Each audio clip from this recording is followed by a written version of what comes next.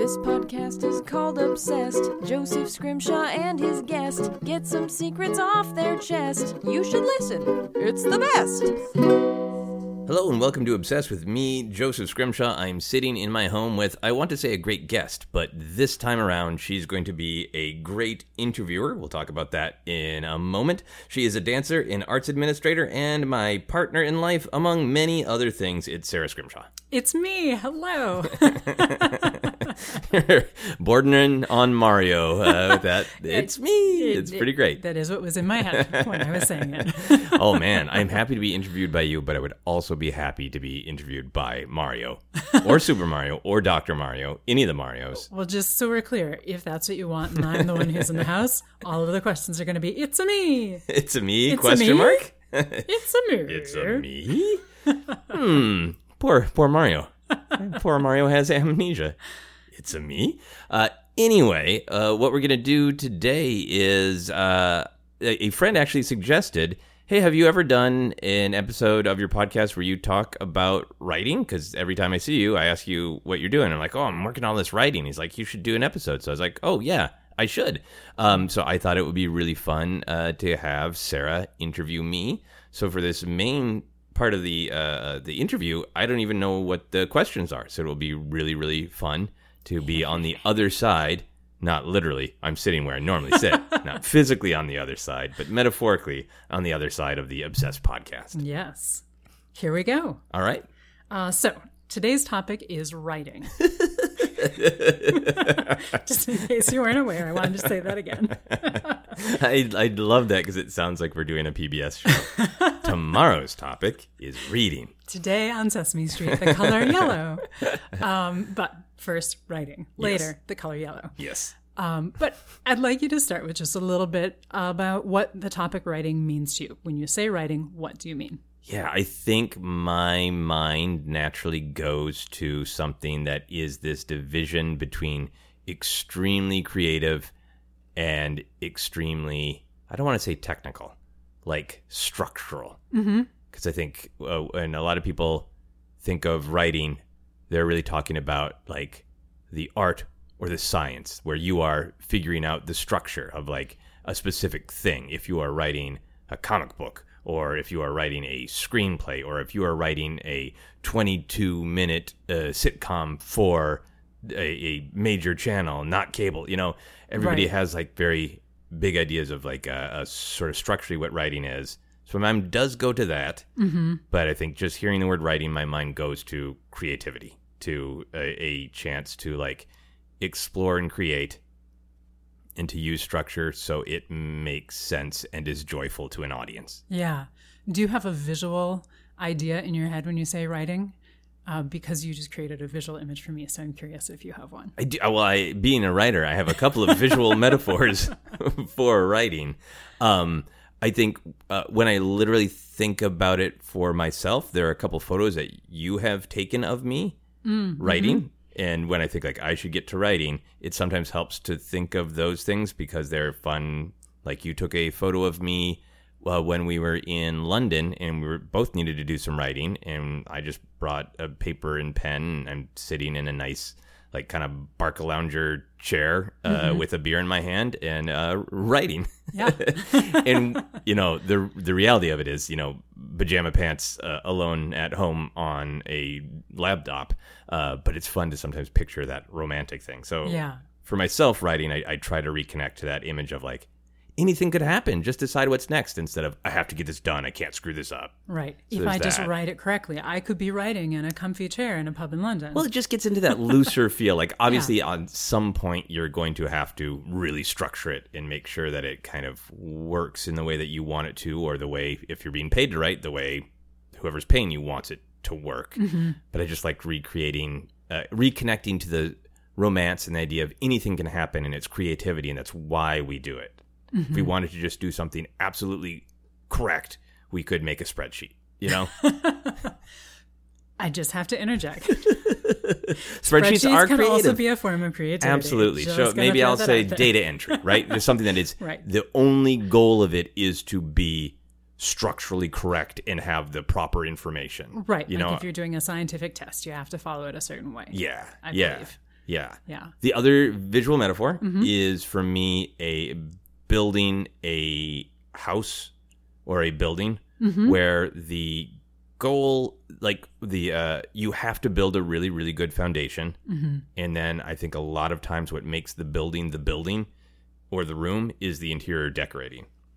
So I try to divide like writing goals, like when you're making an outline or when you're fixing something, say it's like a really traditional 3-act screenplay, you have to make sure like I have the foundation, that room does connect to that room. I didn't accidentally build a house where there is no hallway unless you're breaking the rules, and that's the goal. But then sometimes when you get that finished with that, it's sort of like, well, what's special or creative about that? And sometimes I think about that as going back through and just giving it flavor and tone, and you can write an outline where it is kind of blank hero, responds to threat in this relatively traditional way. But when you go back through and you do the interior decorating and you say, who is this person?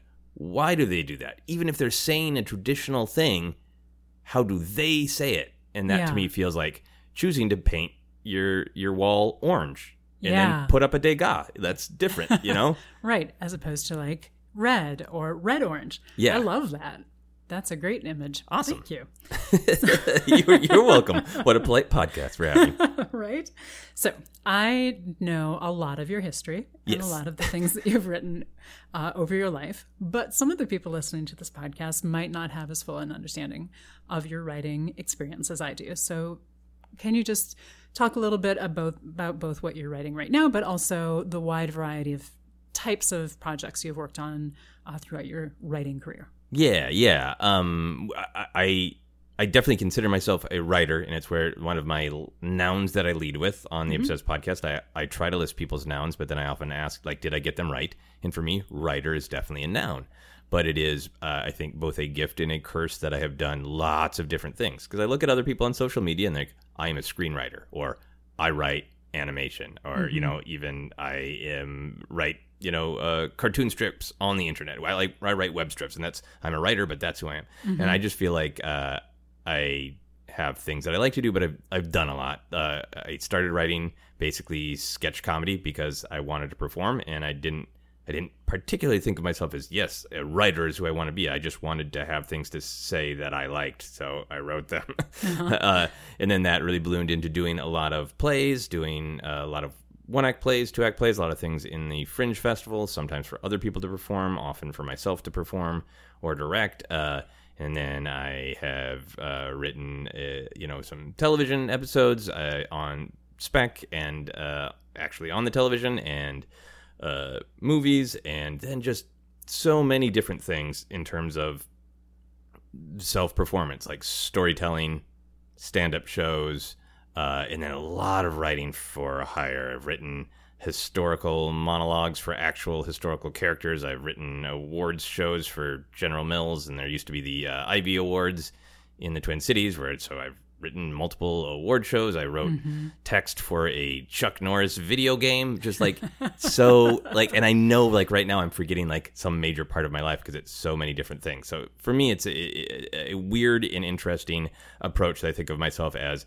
I create, to use the architecture thing of like, sometimes I build hotels, sometimes I build playground gyms for kids. Like, I have done so many different kinds of writing so that some of the die-hard rules of writing. I wrote a book. I forgot about that. I self-published. It was mostly short stories. I honestly think of social media, depending on how I'm using it that day, of writing. Because there's sometimes I sit down and like, I want to craft a joke that has like, or a tweet that has like a story to it, you know?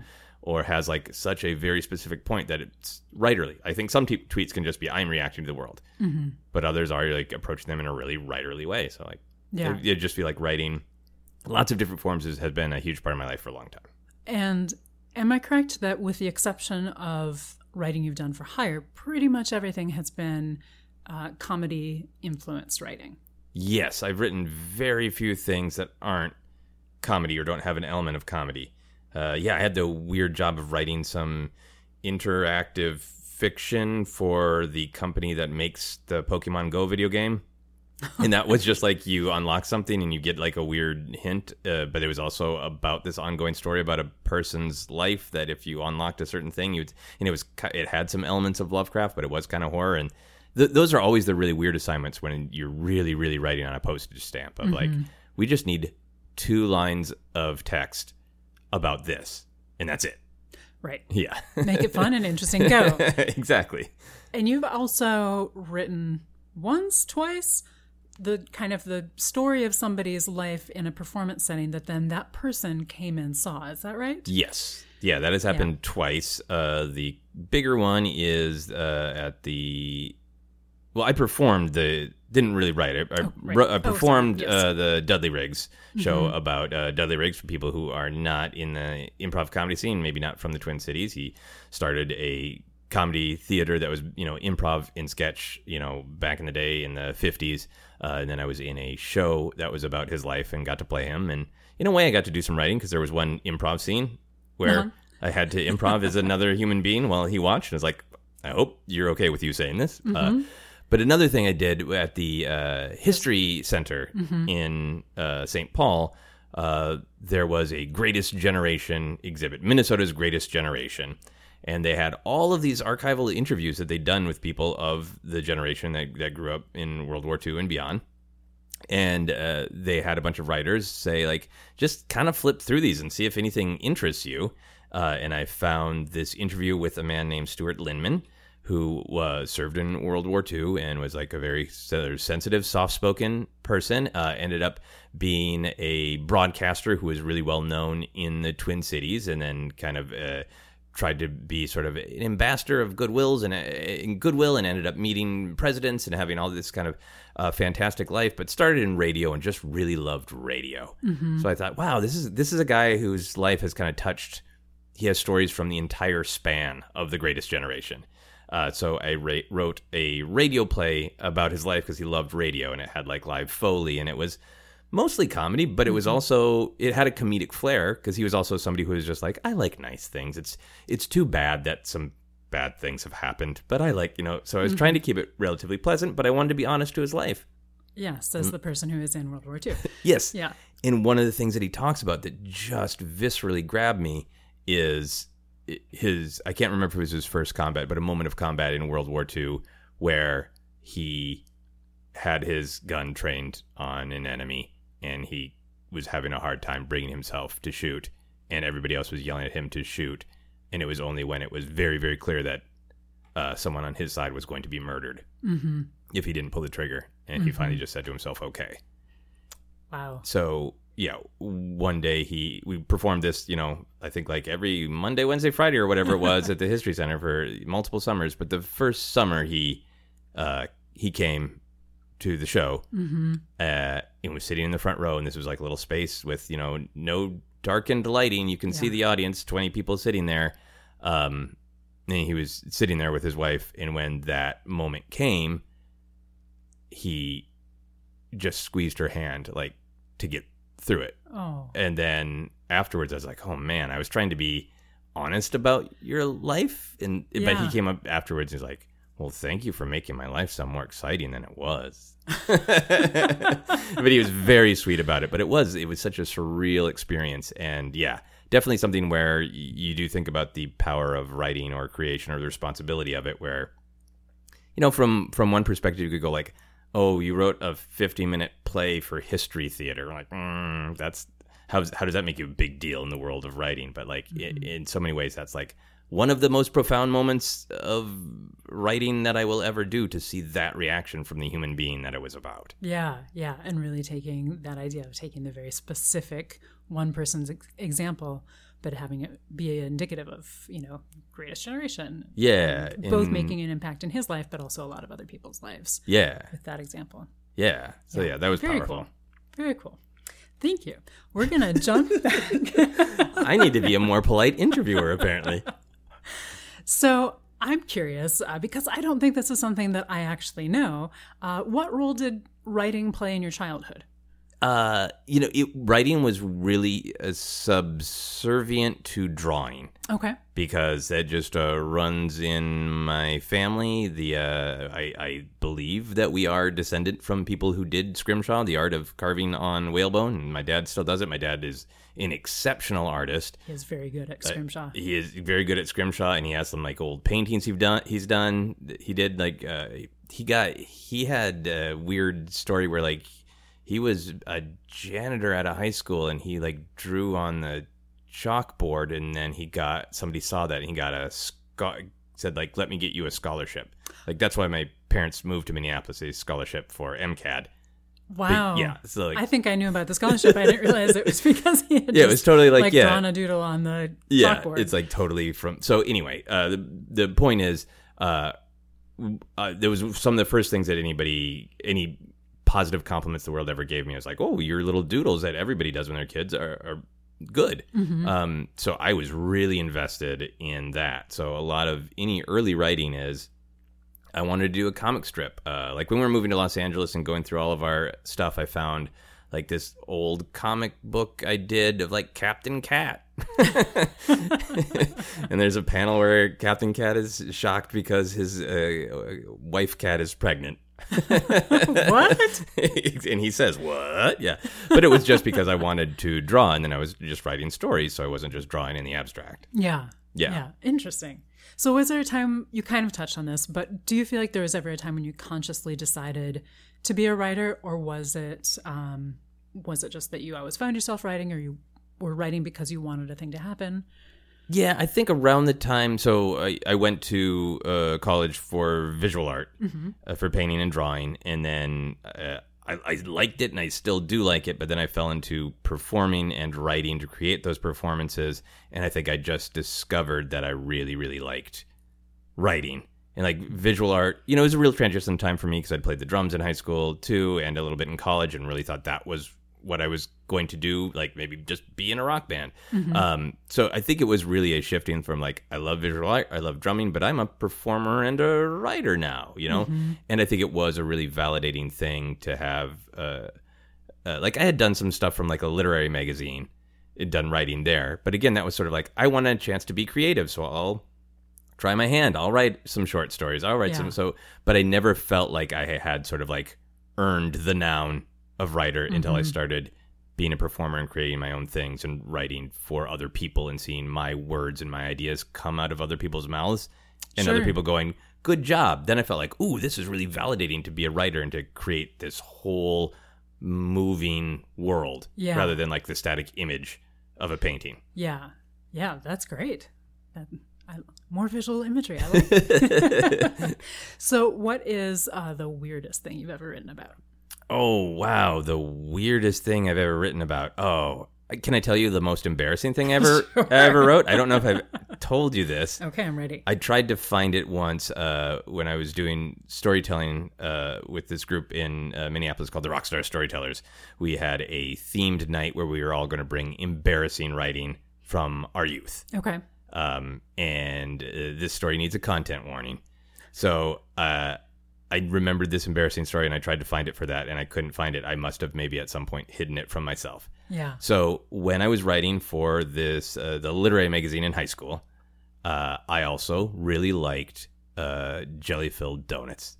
Just like it was like high school has its ups and downs, and when I was having a hard time, I'd be like, well, at least at the end of the day, I can eat a jelly-filled donut. So it's like, I'll just write a fun thing about that. I think I was about 17, so I should have known better.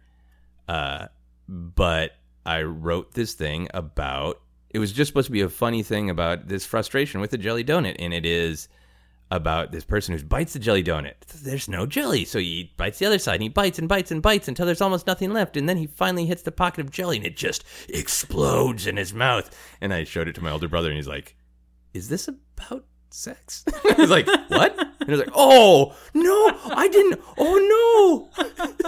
So it was just in my mind of like, just total innocent.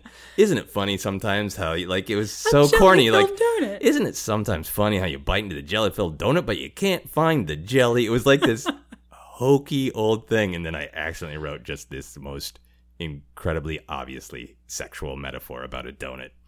Yeah, so I And did your literary paper publish it? No. Did you turn it in? I don't think so, Okay. no. I really don't think so. Maybe I'd already turned it in. No, I don't think so. I think Okay. I would have remembered. Okay. Yeah. Just curious. So I that's should go find a printed copy of this somewhere. we have printed copies of the literary journals. But yeah, that's, I think, the most embarrassing. Okay. Yeah. Nice. Nice. Now I know. Yeah. Some of the weirdest stuff is that specificity of like writing an awards show for General Mills and like doing that kind of thing where you're like, somebody wants you to make fun of the way Deborah never puts, the flap down on the PVC machine. Like, cool. I trust you that that's funny. Har, har, har. Yeah. Nice. Okay. What are some of your writing inspirations? Ooh, do you mean other people? Mm-hmm. Or, Or yeah. however that's what I meant when I wrote the question, because I know at least one for you, I think. But but take the question wherever you want. But I want to know who you're thinking. Well, I was thinking of Kurt Vonnegut. Yes, I mean, Kurt Vonnegut was like one of the authors that I absolutely loved in my high school and college years, and I've revisited him as an adult and still love his work. So I think that was, maybe that was part of, for me, the blocked in like high school of thinking, even though I was doing writing in a literary magazine, thinking like, I can't be a writer.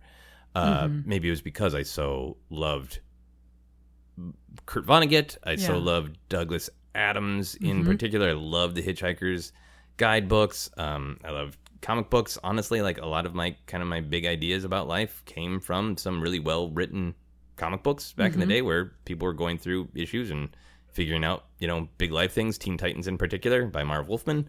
A ton of great writing there. So I think definitely as I've gotten older, I've realized like, some of my style and some of my voice were inspired by writers that I like Vonnegut and Douglas Adams. And then as I got older, like really being able to, like, I had always understood factually that television and movies were written by people. But I think for me, writer was initially just such a, like, they put the words on the paper and then I read them with my eyes. Right. But I think as I got into college, like Lynch and Twin Peaks in particular were big influences on writing. And in particular, just that sort of creativity of how much writing can just create a mood and put an audience or a reader kind of to make them truly feel a different world. Yeah. And obviously Twin Peaks and Lynch, that's, not just writing, it is the filmmaking and the acting and all that. But it starts from such a place of writerly ideas. Yeah. Of how do you create, like the Twin Peaks pilot is incredibly well written. It's well directed and it's well shot, but like Cooper's monologue as he enters town is one of the best pieces of writing in anything ever filmed, because it lets you know exactly who he is, but it's fun and it's I think the fact that Twin Peaks could be lots of different things was also really exciting to me. Yeah, that's great. Yeah. And I don't mean to limit you to authors. Are there other inspirations that you wanted to share? I think now, as a writer, I try to look at what I love, the things that I love and what they make me feel, and try to write things that get back to that feeling, to recapture a specific feeling. Like I've been really thinking a lot about Star Wars and about Lucas basically doing Star Wars because he couldn't get the rights to Flash Gordon, and that how much of Star Wars DNA is the mythology part of it gets talked about a lot, but there's so much of the Saturday afternoon serial, there's so much of early pulp adventures, like where we really love adventures and westerns and romance and comedy, and how can we mash those up and give them that cliffhanger energy of like characters always out of the frying pan into the fire, and like thinking through things like, I like that, so how can I reconnect to that feeling in different ways? Or like I've always been a big fan, not always, of James Bond, Ian Fleming, the actual books in particular, Yeah. which are kind of a fascinating writing style by themselves. They're very journalistic, of just for sort of factual, of Bond walked over here, Bond shot a guy, Bond felt sad, Bond had a drink. Not quite that simple. They're not picture books. But thinking through why I like things, like, well, okay, well, why would you, what are the core ideas? Like, I have like a spy idea that I want to get to, because so much of what Bond is in the popular conscious of, like, he loves fine things. Well, it's really well established in the first book, is like, because he thinks he's going to die the next day. So he wants to have the best of everything so he can have experienced life. So like, I think about ideas like that, and like, I love that idea, and it's been lost. So like, I want to write an espionage thing that's about that. Yeah. Why do you chase the finer things, you know? Yeah, absolutely. Do you have any disinspirations? I don't know what the right term for that would be. Yeah. That you want to talk about? Yeah, well, I don't think I have any. Well, okay, I'll have one specific that's kind of controversial. Okay, we're since ready. we're in James Bond. I'm big on theme, and there are plenty of writers out there who are like, don't write to theme, write the plot, write the characters, and the theme will emerge. But I really like to think of like, what is this about? You know, what question is it asking, or what is it making the viewer almost unconsciously think about? Yeah. Kind of thing. So I am disinspired when I see something that sets up a theme and the story sort of claims that the theme has been accomplished, but the actions of the characters in the plot do not actually support the theme. And you've heard me go on and on about this. I can agree. I can attest to this. Yes. The thing that always jumps to mind, I think it is a great movie in many ways, but Skyfall sets up the thematic question: is Bond still relevant? Is Bond still needed? Do the old ways work? And then at the end, there's all sorts of triumphant imagery of Bond and the Union Jack and, you know, being England's, hero. But he fails at the actual goal, and the old ways actually don't work. I mean, it's all interesting stuff that happens character-wise. It's all interesting stuff that happens plot-wise. But in my opinion, and this is just my reading of the film, it doesn't follow through on the theme. So I don't feel that joyous, like, yes, Bond and this movie proved their case. So there's that, which is a little bit more of an esoteric one. I feel like it's a lesson every time I see something that is just totally bland, where basically, to go back to that analogy, somebody built structurally a perfectly beautiful house. It's exactly to a textbook how a writing house should be built. And then it is just the most boring, lifeless, lacking in specificity or humanity interior decorating. Yeah. Where it's the hero does the hero thing because the hero is the hero and they should, or even getting, into tropes where it's like, well, it's for family. Like, family stories can be powerful, but not unless they're specific and real. So it's just like somebody is doing something to save their family because family is the most important thing. Yeah. That's always a lesson to me of like, don't do that. Right. Risk injecting too much idiosyncratic humanity, because even if it's a little flawed, even if your house doesn't make a lot of sense, it's still more fun. Like, what in real life, what would you rather walk through? A perfect model home that has every throw pillow exactly where you expect it to be? Or do you want to walk through the Winchester Mystery House and go, why the hell did you do this? Right. Who are you? Right. Yeah. And that's, Do you want the all neutrals except the bedroom as a little shade of blue because that aids sleep and calmness?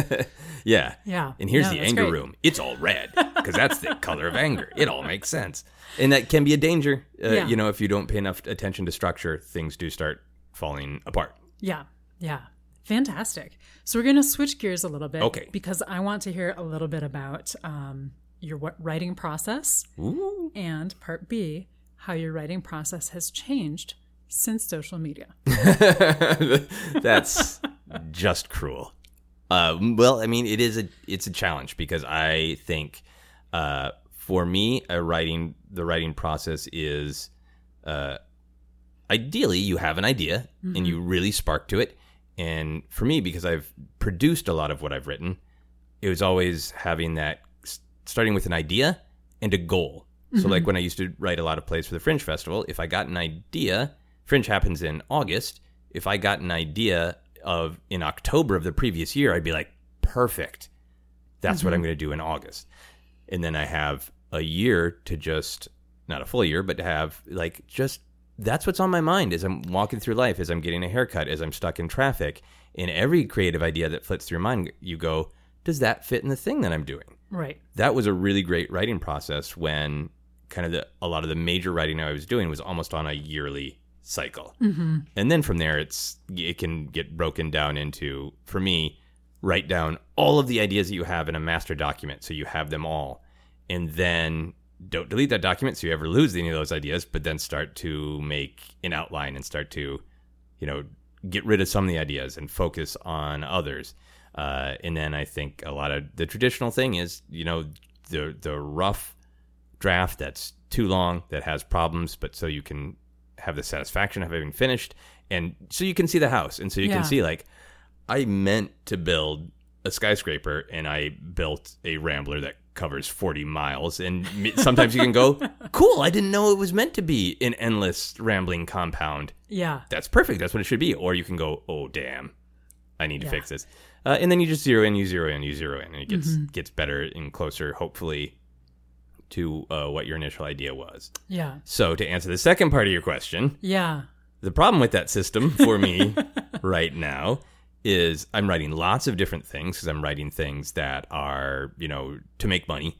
I'm writing things on spec, so I don't know if they'll ever get done. And there's that push-pull of, do you write something that you think is going to be really approachable, or do you try to write something that's just totally honestly you, so when somebody sees it, it just goes, wow, no one else could have written this, which I think I lean toward that being always the better choice, but not always.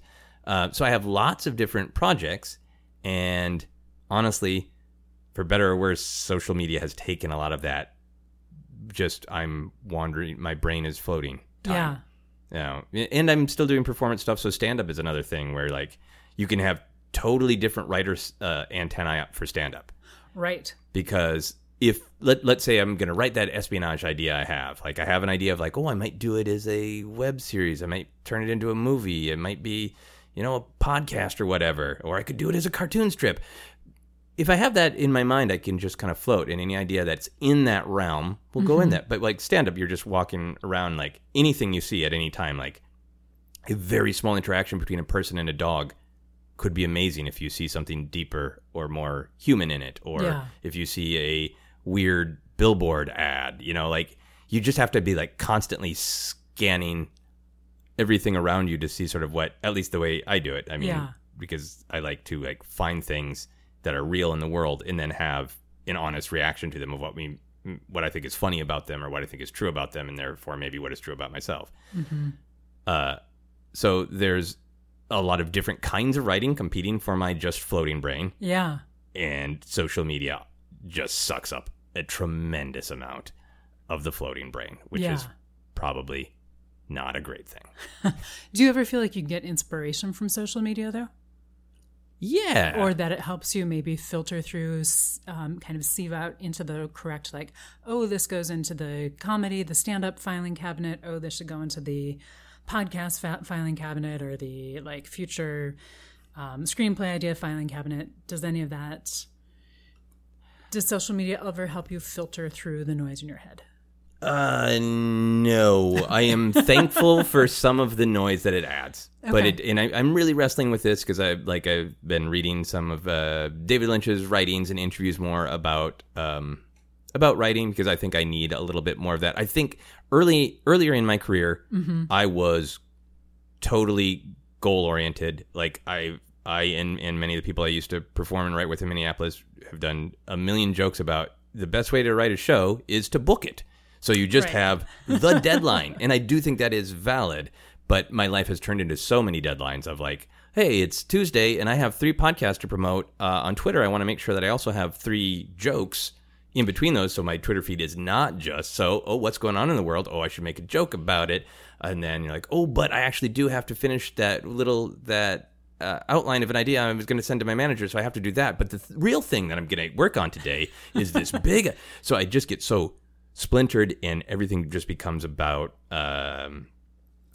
even though it's creative, it's almost too much creativity. And I think I'm sort of reconnecting to Lynch because he is so much about that idea of you have to be in just a calm place and your mind has to float. Yeah. And I have to find ways to get back to the floating place. I like that. The floating place. Would it be helpful for you if I just sent you pictures of the ocean and said, is it floating time?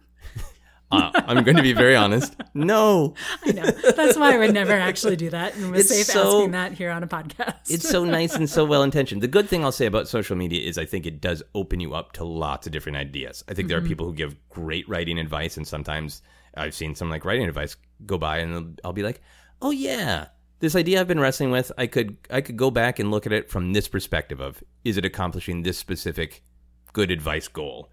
Or the number one thing for social media for me of just seeing lots of different people's perspectives. And I think that has made me a better human being and a better writer because especially if you're writing anything narrative with lots of different voices, you have to have so much appreciation for the perspectives of all the characters. And also for me, just writing things that are different. So writing things that still come from me, come from my perspective, my voice, but also being aware that I want to be mindful of all of the different ways to see something. Like in stand-up in particular, to me it makes better and more creative stand-up to say, I know that this is going to be received differently by lots of different people, so I need to be sure that I am saying something that's very true to me, and I'm saying it, and it's clear what I mean. Yeah. You know? Right. That just because whatever you're thinking and how you approach it, it's a better understanding, I think, now that we have social. Hopefully people had this understanding before, that not everybody comes from our same approach to life, but I think that makes it like you can't be on social media without having that awareness, I think. Yeah. You can be. People do all sorts of things. Yeah. Is that what you mean, though? Or am I twisting what you're saying?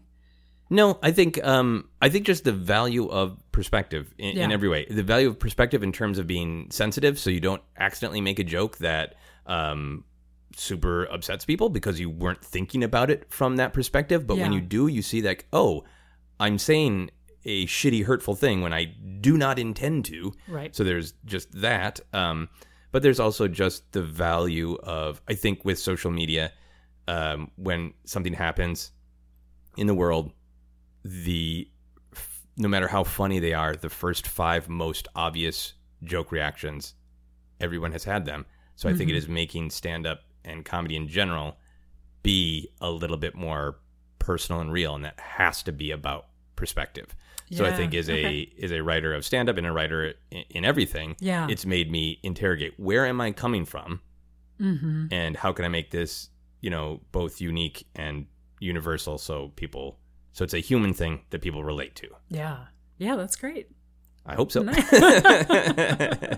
Nicely done. Is there any form of writing that you would not want to try? Oh, wow. I've done poetry. Like I did some very bad poetry in a literary magazine. And then when I was in college, I took a couple poetry classes and I like it. I think sometimes truly great poetry veers into overly sincere for me, or I have a hard time striking the right tone between poking fun at poetry. I feel like I can write good, lyrical, actually beautiful stuff, but I think a little bit of the comedy writer in me has the natural instinct to both build, if I'm building up beauty, to tear it down a little bit too, because that's what comedy does. Yeah. It kicks the legs out of things. If somebody told you the only way you could continue to be a writer was if you wrote everything as a limerick, would you continue to be a writer, or would you have that? What would be your reaction? It would be a fun challenge. Limericks would be easier for me than everything needs to be pun based. Yeah. Because I'm not a big fan of puns. Yeah. I understand that many people are. I understand it. It comes down to even a sort of brain chemistry thing. Not super big on puns. I don't mind wordplay, but sometimes wordplay can become a little obvious. If it's super clever, it's amazing. Limericks, I think I'd be okay with, because limericks to me, how this is a weird way to put it, but limericks to me are the Jerry Lewis of poetry, where in his day, in his context, he was shockingly, in a revolutionary way, funny. Like, truly what he was doing was funny. Yeah. In the context of his time. But as he got older, it was the idea of him that became hilarious. And limericks have that too, where they're like, the actual limerick could be funny or not, but limericks themselves have like this very funny weighted baggage with them. Yeah. You know, because the expectation that they are going to be dirty or stupid or, you know. Yeah. So then, like, if you're like, all right, you have to write a sincere eulogy for a loved one and it has to be a limerick. That's already interesting because, like, how are you going to make that not sound like the worst thing ever? Yeah. Okay. Well, I'm going to start looking for my weekly limerick from you. All right, we'll see. So, if an animal could sit near you for inspiration, what would it be? An animal could sit near, like, I would be inspired by the animal? Yeah, like, you're like, okay, I need to focus, I need to concentrate, and your mind made this physical, actual animal appear and just be, like, near you as a calm presence. Well, I love squirrels, but squirrels are my current not great writing influence where everything is fast. They're going from one place to the other. They know their objective. They know what they want. Yeah. They're going to go over here to get it. They're going to go over here to get it. And then every once in a while, they're going to stop and focus really, really hard. But then their concentration is broken. So that's probably where I am. Okay. So as much as I love squirrels, Okay. maybe a flying squirrel just gliding through the air. Yeah. But I don't know if this is why you asked, but you, for the last 2 to 3 years, have been buying me sloth calendars that I've been putting over my desk and over my computer. And I think sloths, I think there's definitely a part of writing that is exciting and dynamic. And I've written some amazing stuff when I have absolute deadline breathing down my neck. I think 3 times in my life, I've literally pulled all-nighters and just said, it's going to be not great, but this draft needs to get done. So I'm literally going to stay up all night and pound it out. But I think right now I want to reconnect to that. Like, you don't have to worry about time. You don't have to worry if the idea is good or bad. You just have to worry if it's true, if it makes you laugh, if it makes you excited. Yeah. You know? Yeah. You know? And Yeah. I feel like sloths would be a good mood for that. They have their objective. They stay focused on it, but they take their time getting there. Yeah. How Yeah, about that's nice. a slightly panicked sloth? How about that? Maybe like a swimming sloth, because sloths, when they're swimming, do have to keep up a certain speed. Yeah. So Oh, they don't swimming drift. sloth. Yeah. Yes. I would want to be in a pool with a laptop and a swimming sloth. Well, you could have like an aquarium in front of your desk that has just like synchronized swimming sloths. That is all I would ever write about, the synchronized swimming of the sloths. Okay, I have one more question for you before we get to the next section. Okay. If the works that you wrote, like your whole collective body of works, in the story of the world, were an animal, what animal would they be and why? What animal would they be and why? Yeah. Oh, wow. That's the animal questions are really hard. I feel like I don't know. It's a weird thing to think about your body of writing because I think a lot of creators have specific things that they obsess on. And you see, to go back to my analogy once again, you see similar buildings with different interior decoration. So it feels like I'm at home. I know where all the rooms are, but I don't know what I'm going to find in this room. I mean, I think that goes from Shakespeare to just because the world is talking about him a lot. Rian Johnson, his movies have similar themes. So many creators have similar through lines and themes. Yeah. And it's a weird question for me to ask myself, do I have those? I mean, I know I have like go-to jokes. I know I have things that make me laugh.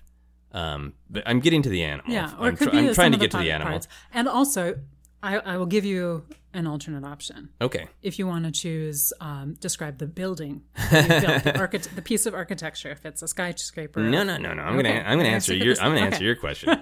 The skyscraper full of animals. Maybe that's what it is.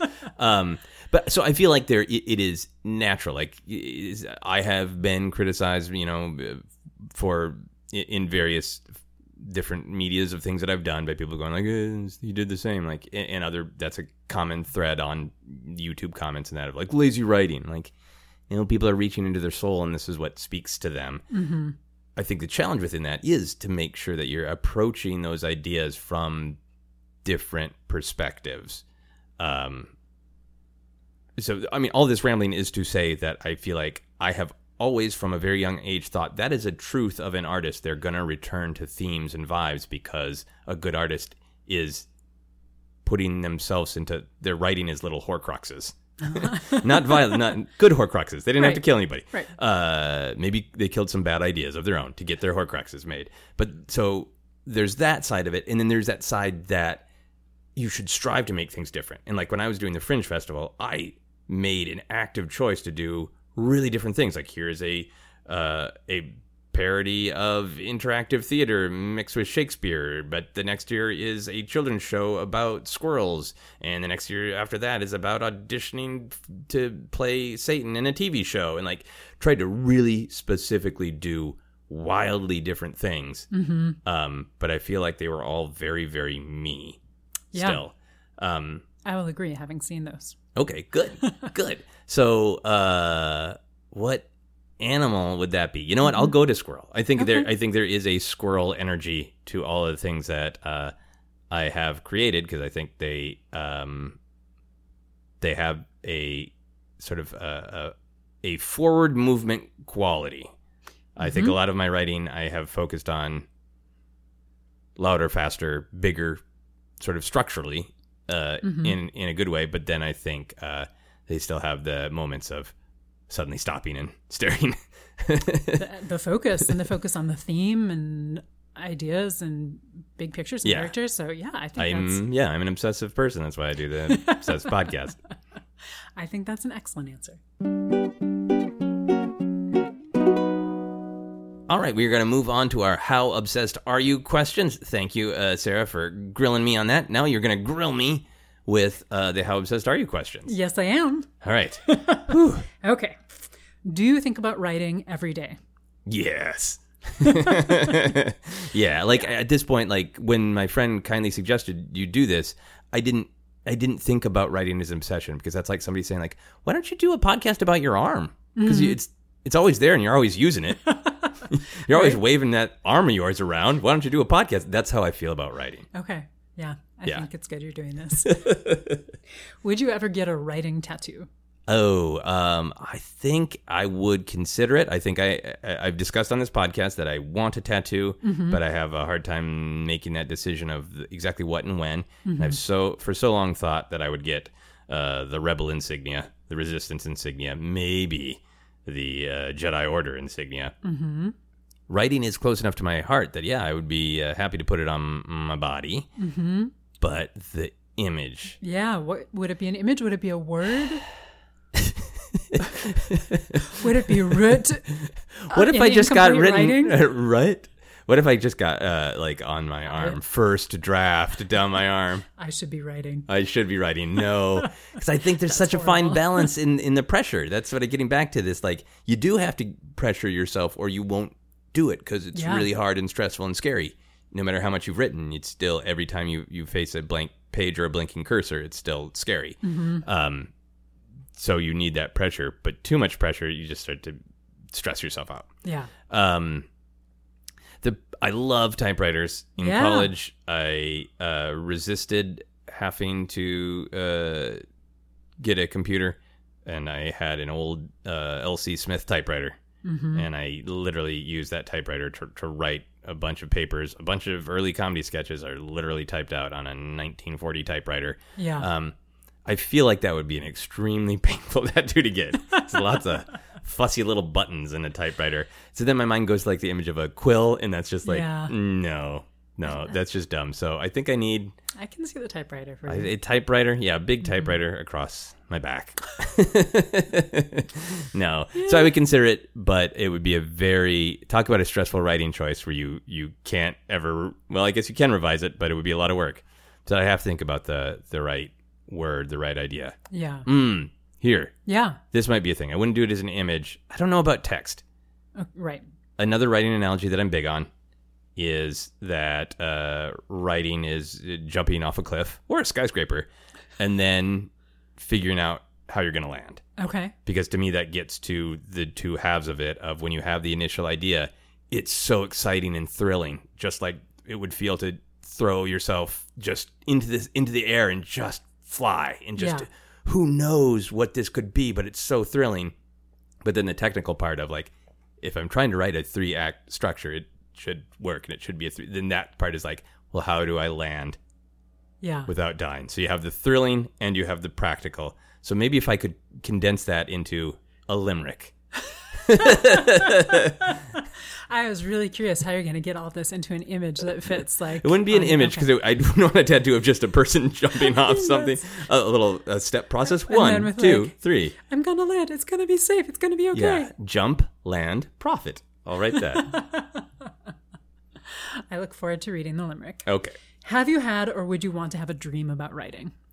I have. I would like that. I was just reading a thing the other day about how most dreams are about anxiety. Mm-hmm. I've had dreams that inspire writing. I do. I mean, one of the good things about social media is I realize that I can look back at some of my tweets and go like, oh, that's a kernel for another idea, for a larger thing. Yeah. And I often do write these tweets that are last night's dream that I write about a dream that I had that's funny or weird to me. The main writing one I've had has been tied up with performance anxiety, where I'm suddenly get to perform at a really cool place, but I was not told. So I could have written this awesome thing, prepared it. Yeah. When I was relatively young, it sticks in my mind. I got an opportunity to perform on a pyramid, like an Egyptian pyramid, but nobody had told me. They were just like, and next up, these people. And like, this was a dream. A dream. And I could have. You went to Egypt? No, I've been hiding a lot from you. No. So like that dream of, I believe that I could have made something amazing and something perfect for this audience if it's a live performance thing. Yeah. But I hadn't been told. Yeah. Wow. There's a lot to unpack in there. Yes, there is. Okay. That'll be another podcast. That'll be a private conversation in our home. Do you have or want writing merch? Ooh, like yes. Action figures, bed sheets, shower curtains. Yeah. I think at some point somebody did action figures. You know how much I love action figures. I think I would. Yeah. If it's the right writer, I wouldn't mind a Douglas Adams action figure. That'd be fun. You certainly can get, like, there's a Stan Lee vinyl pop that I kind of want. Yeah, there must be some sort of like David Lynch action figure. I don't know if there's a Lynch one. There's for sure like a Shakespeare one, like, you know, kind of late 90s, early 2000s. There's this sort of kitschy, like, here's Shakespeare, here's Jane Austen, all of those kind of action figures. I think I have a Shakespeare one, not with us. I think you do. But it's kind of merch, but I have a bunch of different postcards, some of which you've given me that are either something we have seen out in the world that inspires that, like, real creative aspect, or one that I've had by my desk on and off a ton is the monument to Sir Walter Scott in Edinburgh. Yes. And there's so much in Edinburgh that is tributes to artists, and like Sir Walter Scott is so revered for putting Edinburgh on the map by being a writer. And that was the first time I think I went to a physical location where, like, this city gives a shit about writers that did the actual image other than Shakespeare. Yeah, that image of that it is really a cool image, and it was really inspiring to me. And you got me that postcard that's by my desk now, which is from the Vonnegut Museum. That is a typewriter that in a little Vonnegut illustration on the typewriter. So yeah, I like images that reconnect me to what I want my writing to be for merch. That makes sense. Yeah. Would you want a throw pillow with something writing inspired on it? If it was something that was like fun and reconnecting to, like, I wouldn't mind a throw pillow that was a picture of someone jumping off a cliff, because it reconnects me to that energy. But if it was like, I think it's funny, and I tweet these jokes about procrastination and about, you know, being committed, but I just don't want too much visually that's wagging its finger at me. Like a throw pillow that says, you should be writing. Yeah. Honestly, half the time I sat down by it, it would be right, but I just don't want to be fucking yelled at by a throw pillow. Right. What if it were just like a typewriter?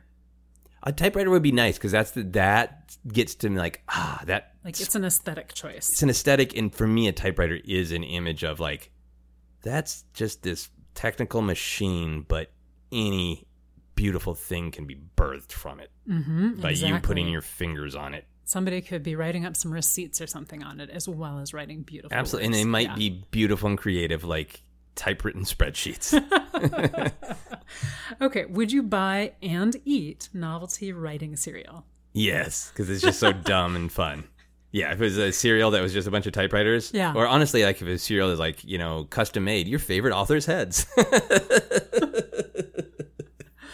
Or like the, what are they, Marbits? The little Lucky Charms? Yeah, the Marbits for sure. If those were like little books or quills or something. Oh, yeah. And having written many jokes about Marbits for General Mills, yes, I'd be happy to do that. Okay, if you were trapped in an elevator with another person, how long would it take before writing came up? That's a really, it's an interesting one. I think my instinct would be to interview the other person.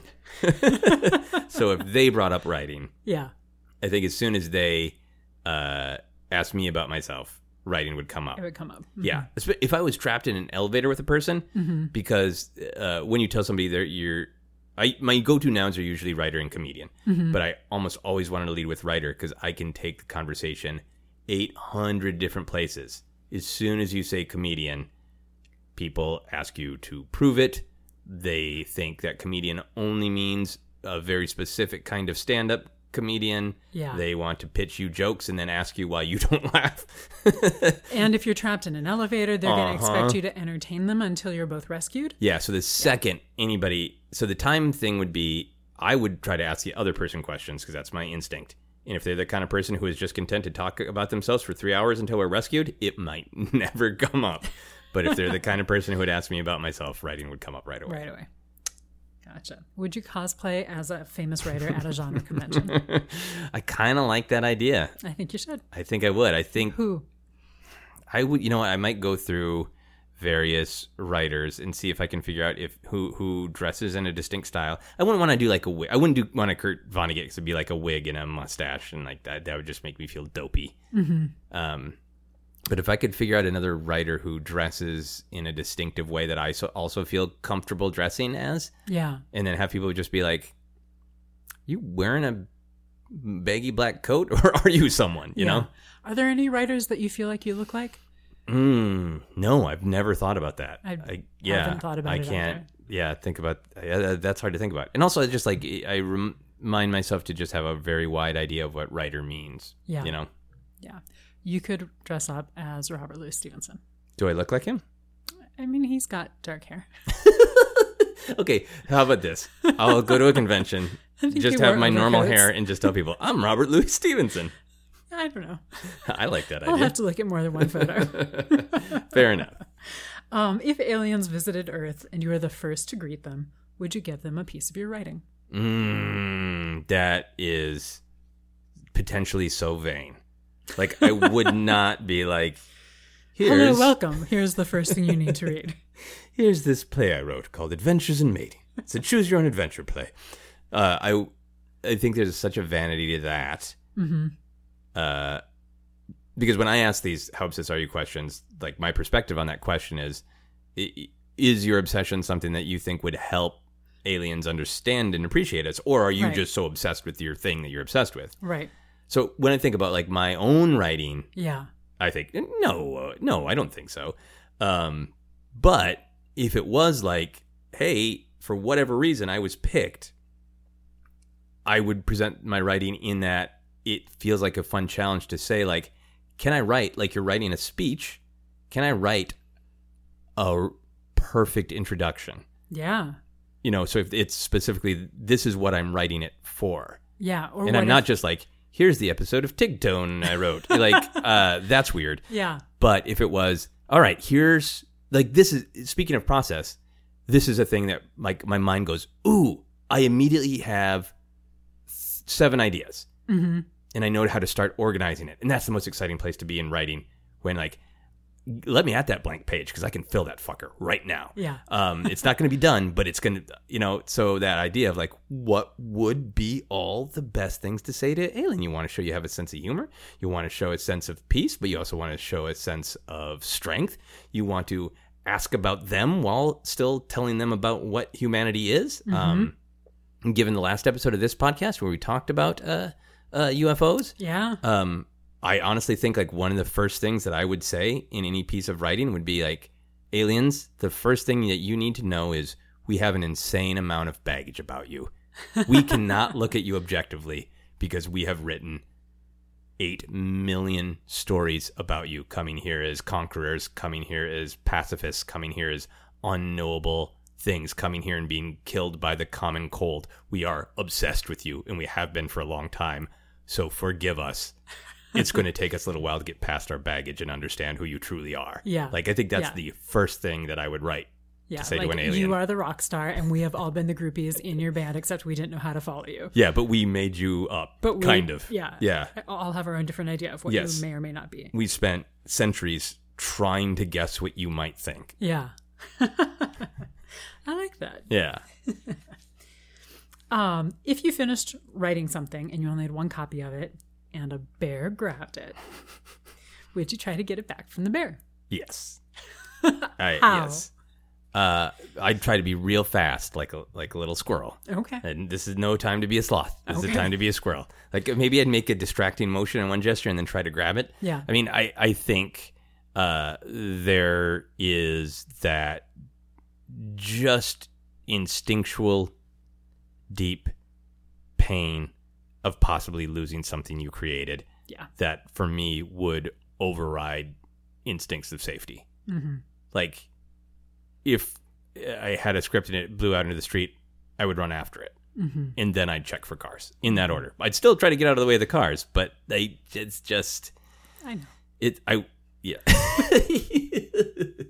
I know it is a controversial film. I have to say that every time I bring it up, but there's that scene in Love Actually where he is trying to be a romantic in the larger sense of the word romance, and he is writing on a typewriter and all blows away. Mm-hmm. And that feeling of, God, don't ever write like that. Yeah.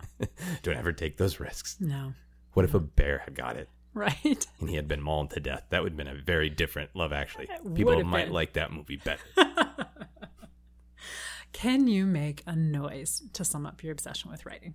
Oh, you'd think I would be prepared doing this podcast all the time. I think it would be, I like that. Yeah, because that's a little bit of the sound of jumping with both joy and a little bit of concern. Mm-hmm. No, that's great. Yeah. That's great. Maybe another one would be just like the, yeah.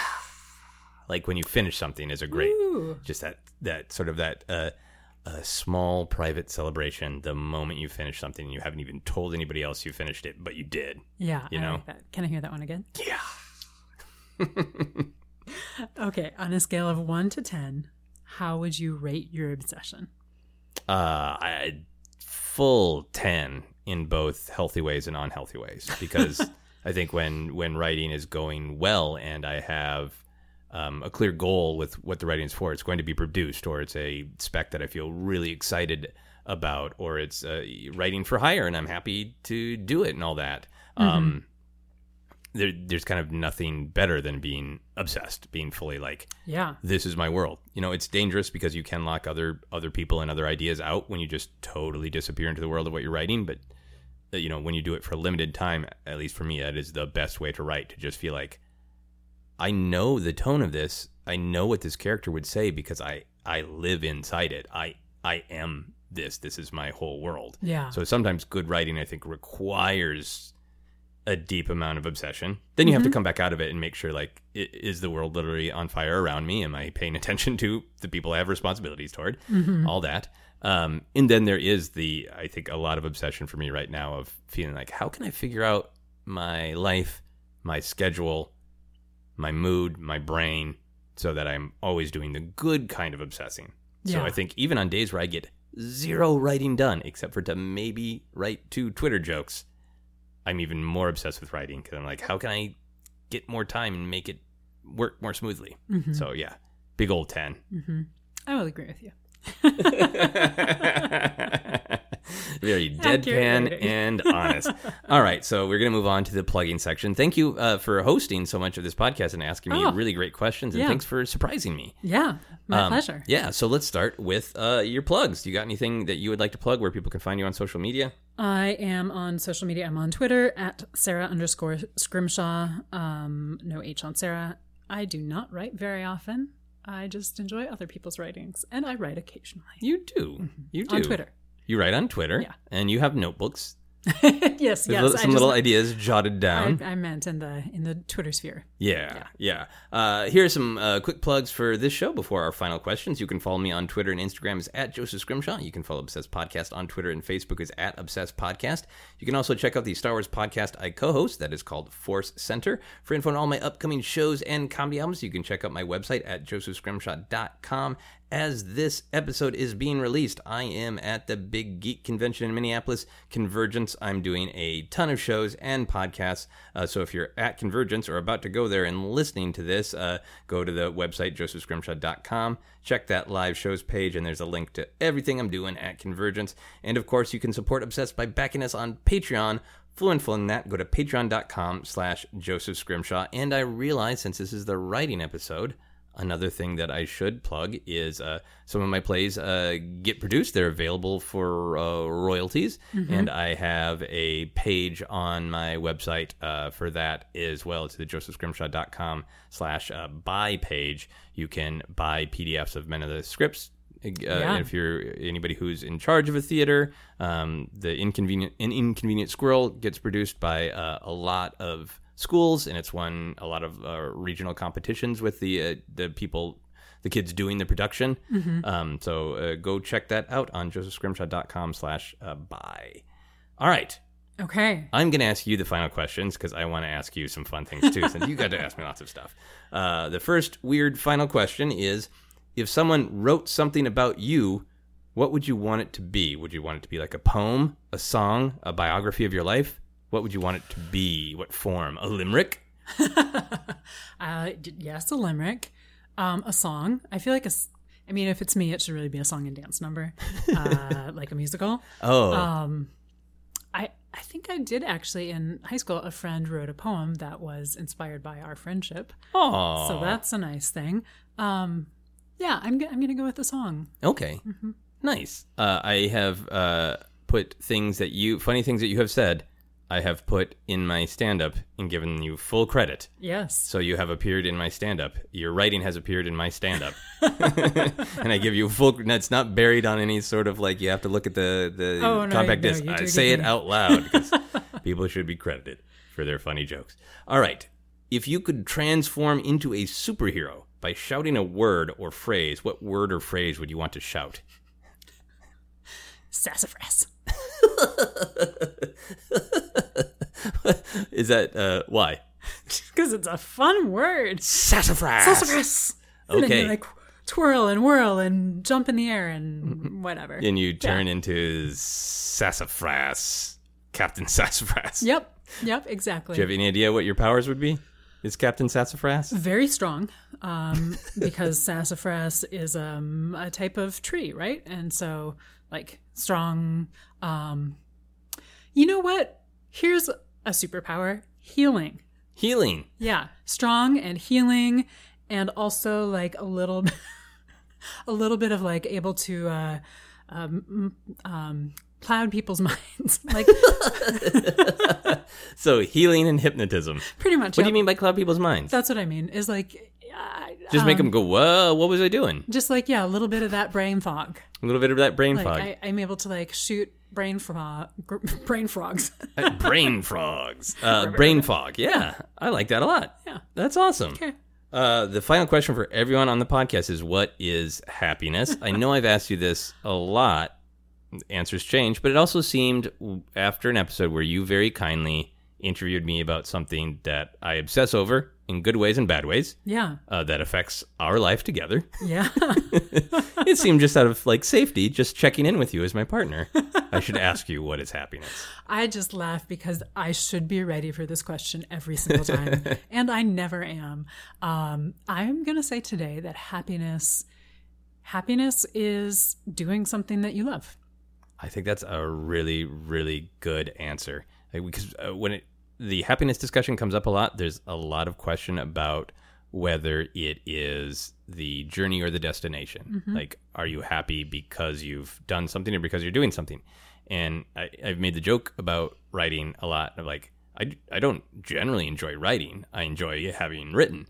But the goal, the best thing, is when you're smack dab in the middle of something and you just feel like, yes, I'm totally in this world and it's just flowing and flowing. That's almost an even better feeling, of even better happiness than just, I finished the thing. They're both great, but I think a harder to obtain kind of happiness for humans is being happy in the moment with what you're doing, not with where you're going to end up. Yeah, and I can say, having sat here while you were talking about imagining like you've got all the different ideas and you know where to slot them on the piece of paper, and how excited and energized you were when you were talking about that. Yeah. I'm sure it came across on the radio, but just in case, it was all very, I'm a person who always talks with my hands, but your hands were all over the place and your eyes were all over the place and your entire face was like glowing and you were probably 3 inches off your chair with excitement. So I'm going to say that your physical motions also agree with what you just said. Okay. Happiness is waving your hands around. That's the answer for today. Thank you so much for interviewing me and doing kind of a different episode of Obsessed. I really appreciate it. Yeah, thank you for asking me to interview you. That is our podcast. You've been listening to Obsessed. Joseph Scrimshaw and his guest shared some stories with the rest. Rate 5 stars if you're impressed. Ooh, I thought of another writing inspiration. And this is partially because I think when we talk about writing inspirations, we can kind of go to like teen years or our 20s and think about who hooked us, who got us excited. But I really like the idea of discovering other writers as you progress in life. And a writer that I've discovered in the last couple of years that I really admire and think about, wow, I would like to do, I'm inspired to do something similar, is the novelist Claudia Gray. I discovered her because she's written a bunch of really great Star Wars books. And in particular, she has a writing style on page where the prose disappears in a great way. It's still distinctive. It's still unique. It's still flavorful and fun. It's impactful, but it's so well written to just make you forget that you're reading a book and you're inside the story. And I'm really inspired to look at and think about what kind of prose just makes you, and this can translate to lots of different kind of writings, what is like Claudia Gray, where you just forget you're actively being told a story and you're just in it, flying around. So I would say another inspiration, Claudia Gray.